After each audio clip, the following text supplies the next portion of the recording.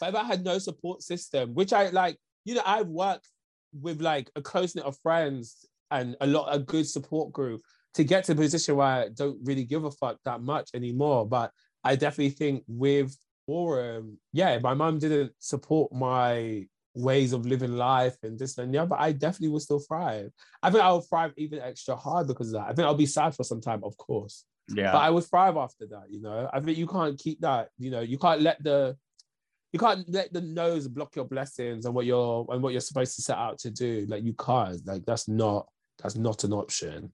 No one can take that as an option. You cannot take no as like, when you don't get into the school you want to go to. Try again next year or something like this. Like girl. Like it's not a no forever, and that's what people forget. Like your parents might not talk, you might not talk to them forever, but that's what it is, and they don't want that relationship. It's not good for you. What would you rather be in? Yeah. No relationship with your parents, or would you rather be in a relationship with your parents but always have to hide who you are or act different or this, that, and the other? I prefer to be 100% me. Hello everyone and welcome to Chai with Rai. Hi, I'm your host Rai, and each week I bring you a guest or a fruitful message from the creative industry, all while sipping and spilling some hot garam chai and discussing all things life and culture surrounding the creative industry, of course. Now, if you haven't done so, make sure to subscribe to the podcast so you never miss an episode. If you love this podcast and are listening to this on Spotify, Apple Podcasts, Audible, or wherever you stream this podcast from, if you could do me a kind favor and make sure to rate the podcast and share it on your stories, on social, on the WhatsApp groups, on the Twitters, on the Flitters, and spread the word. It organically grows the show and connects us with listeners who haven't tuned in before, and overall just shares the love. Now, today's show started with a clip from JJ Revlon's episode, which I did earlier before, and I will link all of the information before. And I have recently been doing the work and listening back to a couple of my episodes, listening to other people's podcasts. And this specific, a no is not a no forever, was just in the back of my head. And I was like, I want to do an episode on this. Because in this chapter of my life, I am very, very much focused on being joyful and bringing joyfulness to other people. And also understanding in the joyful and the joyfulness and the fruitful moments where I am living my best creative life, my best artistic life, and giving that energy back to the community, that kindness back to the community. Where's that coming from? And that when I'm in the lowest of the lows, the challenges, the valleys, as I always say, and that dooming email that says, unfortunately, this round you have not been successful. And they come in heaps. Because they always come in heaps. They never come individually. Sorry, my nose is itchy because I just trimmed my beard. And it's just this one little hair that's just like tickling my nose. Going back to this. They always come in bloody heaps. It's like there's a WhatsApp organizational kind of like group where they're just like, you know what? I'm going to reject them on Monday at 12 o'clock. And then if you want to send your feedback to them saying they were unsuccessful at maybe 4, and then you could send yours at 7, and then Tuesday and Wednesday, do you guys want to go next? No? Okay, Thursday will be the last one. And I feel like that's how it runs. It's always like unsuccessful, and it just eats at you because I talk to my peers and my colleagues and my friends in the industry who are emerging, mid-career, established, no matter what part of the industry or what step you're in. It feels like when you get those emails and they come in heaps, your work is not getting rejected, but you as a person are getting rejected because we are so intertwined. And then we go into the breakdowns of like, oh, the world is against me. Oh, how am I going to pay my rent? Oh, it's the establishments. Oh, it's the political parties. Oh, I wasn't growing up with privilege. Oh, these people always get the opportunities. Oh, if I was an influencer. Oh, because I don't have the blue tick. And it just eats at you. And oh, maybe I don't look good enough. Oh, because I don't have this. And why is that person getting the job? Why is that person... And it just eats at you. And I have been at that space, and I am, oh my God, that is a dark place to be, because one darkness leads to another. And I see some people and I'm like, man, oh man, how has this industry not eaten at you? And some of the people who I have really learned from and want to surround myself with continuously are the people who are continuously doing the work. So we're going to break down how a no is not a no forever and rework the mindset to these challenges that we face.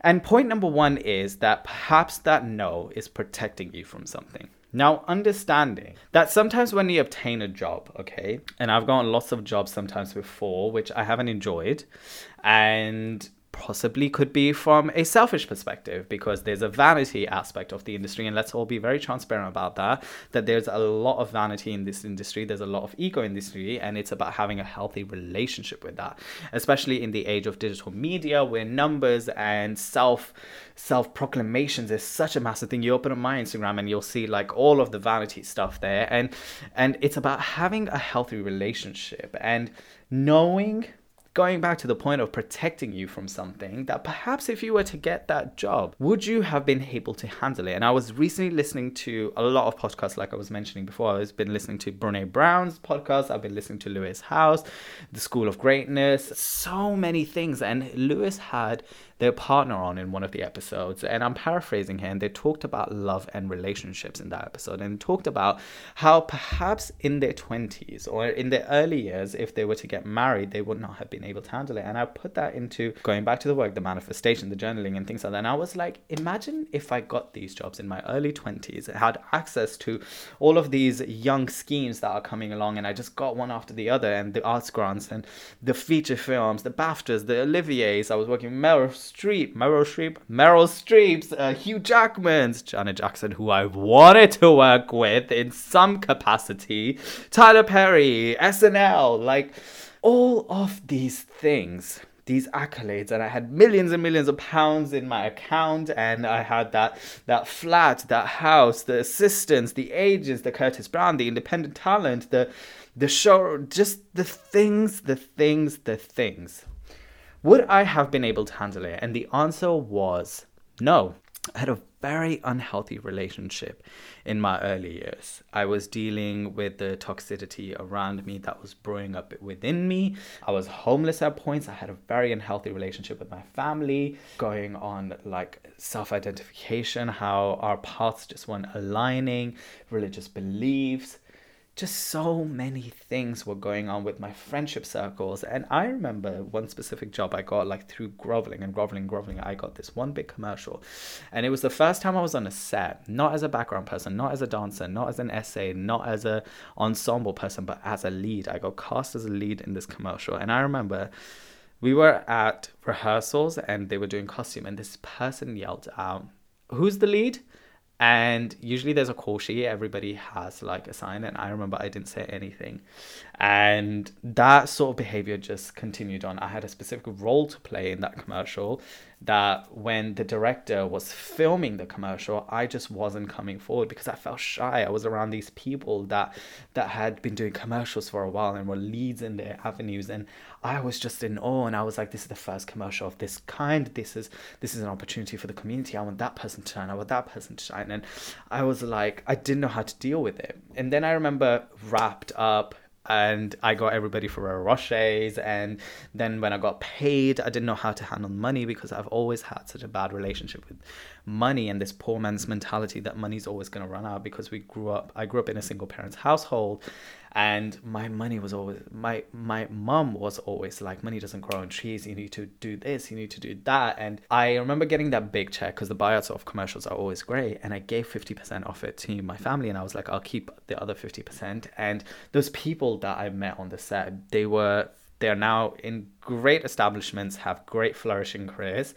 And I was like, I want to create a relationship with them because they showed me 2 minutes of kindness. And I was also single. I was going on dates, and I was like, I'm going to pay for the bills. I'm going to take care of the whole party. I was doing this with any random stranger who was showing me kindness because I wasn't being kind to myself. And I felt, now looking back at it, the only thing I had to offer in that space was monetary value. That I, as a person, didn't have substance enough to be in those spaces, and I was acting like a fool in certain spaces, and I was paying for dates full out, and I wasn't being authentically me and doing the work. I now think about it that had I gotten all of those jobs, I wouldn't have not bloody known how to handle anything. I have had time to now create opportunities, create my own work, and I've realized that that is my purpose.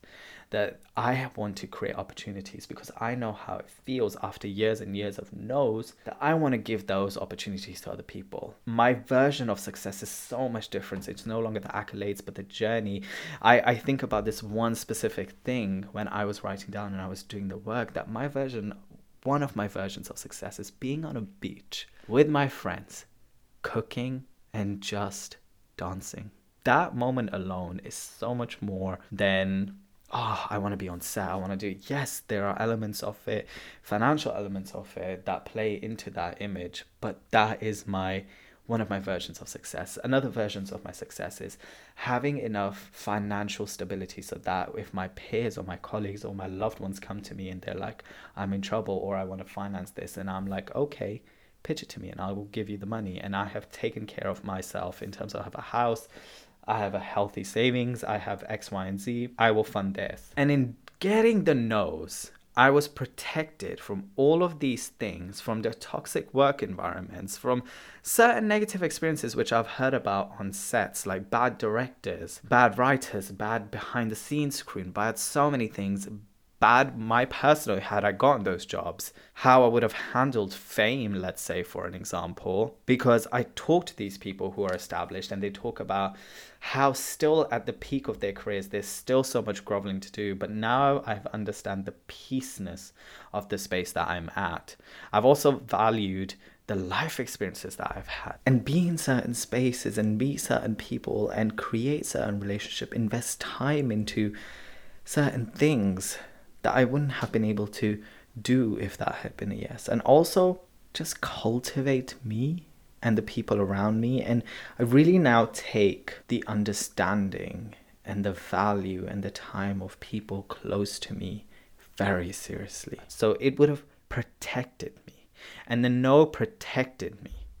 And understanding that the no doesn't define me, that my creative practice, yes, it's from me. Yes, it comes from somewhere deep within, but it does not define my work. It does not define who I am as a creative. It does not define anything. And I'm going to take it and go somewhere else. And I'm going to go to another opportunity. That a no is a way for another opportunity's door to open. So if the Arts Council says no, that I'm unsuccessful in this run, I need to go and search in another space, make connection in other ways, and work and work and work. And now I'm able to offer these connections to other people. So currently I'm doing the Young Vic Theatre's Fresh Direction program.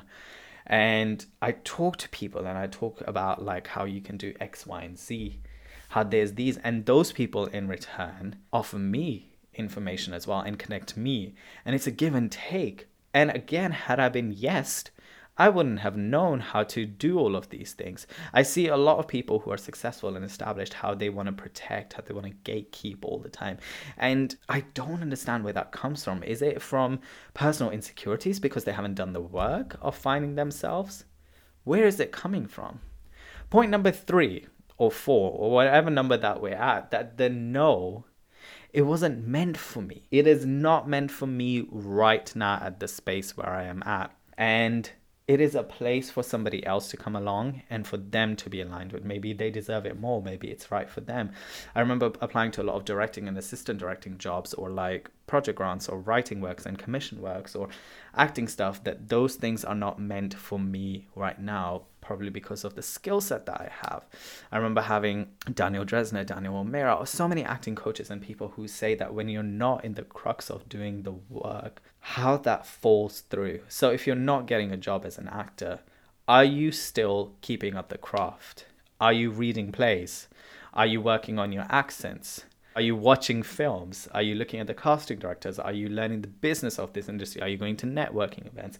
Are you calling up perhaps a friend and just running lines with them? Are you self-taping and just having an archive of like contemporary and classic monologues, or just are you doing the work? Because that involves that. And sometimes we lose the motivation, because I used to say this to my friends when they would ask, do you believe that you'll be successful and are you doing the work? And I would say, no, I don't feel like I'll be successful because I feel like I am a failure. So they were like, how do you feel like somebody else will believe in you if you don't believe in yourself? And also, I understand that being your own cheerleader for such a long time is difficult, but the reframing of the mind is such an essential thing. You gotta work on that, whether that's meditation, whether that's going out for a walk, whether that's treating yourself with kindness, whether that's, looking in the mirror and picking on one thing that really makes you happy. Maybe you have kind hands, you have beautiful eyes, your blue that you're wearing today, your blue t-shirt,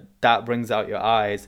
Something that really does that in return will attract so much more, because something else is coming, something bigger than you even know. Maybe that's why it wasn't meant for you, because you gotta believe, you gotta trust in the higher purpose of things. Were you right to receive it? Would you have handled it? What was the intention? And all of these questions just disappear. And then the real question begins, which is like, can you let it go? And if you can't, do the work again. Do the work in understanding, why can't we let it go? And I'm going to come back to now the point which JJ made. And I just want to give a shout out to JJ. JJ just did this beautiful thing at the Young Vic, where they had a ball and they're going to do some more projects together, and they're flourishing in their career. And what really made me happy in meeting JJ at such a crucial point and having the connection that we did, that JJ talks about, which I ask in, if you remove all of the pillars, and I asked this, I'm going to link the episode in the bio description of this podcast. If you remove the pillars, the 3 pillars, which I say are confidence, grit, spirituality, support, if you remove all of those pillars, would you be who you are today and find your way? And they said they've had that and they will find a way, and they understand that a rejection is not a rejection forever, that a no is not a no forever. And that continually rings in the back of my head as I get these unsuccessful things, as I get all of these things, as I also understand the business of the industry, that a no is not a no forever. And that will continuously ring in my head, because people change. The industry is changing. There's a lot of spaces and it's becoming more broader. People's version, like I was saying, of success and greatness and so many other things is different now. This social media structure and this space itself has become an entity of itself. I used to look at it and be like, oh my God, why?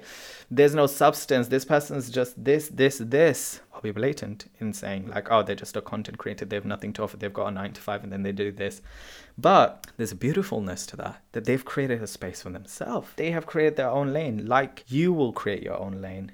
That no will make you want to create your own lane. You gotta find that in yourself, and you gotta be like a lion and just be like, I don't know why I sound like this, but you gotta roar, and you gotta really work on that. And be kind to yourself, be generous to yourself, and really believe in yourself and do the work. Be grateful for the tiniest amount of things. Be grateful for the food, for the walks, for the privileges that we have. I really, really take that time. Like I think about to all of those times when I was homeless, to when I didn't have a penny in my dime, to when I didn't have showers for like weeks on weeks. And I really, really think about the tiniest amount of things that make me feel grateful. And that makes me feel so whole. And that makes me want to create bigger things and give back, because it's so much more than just me. It's a purpose, and I will find a clarity in its language, but it is so much more. So I will leave you, as I always do, and bring it all back. And I will link, like I said, JJ's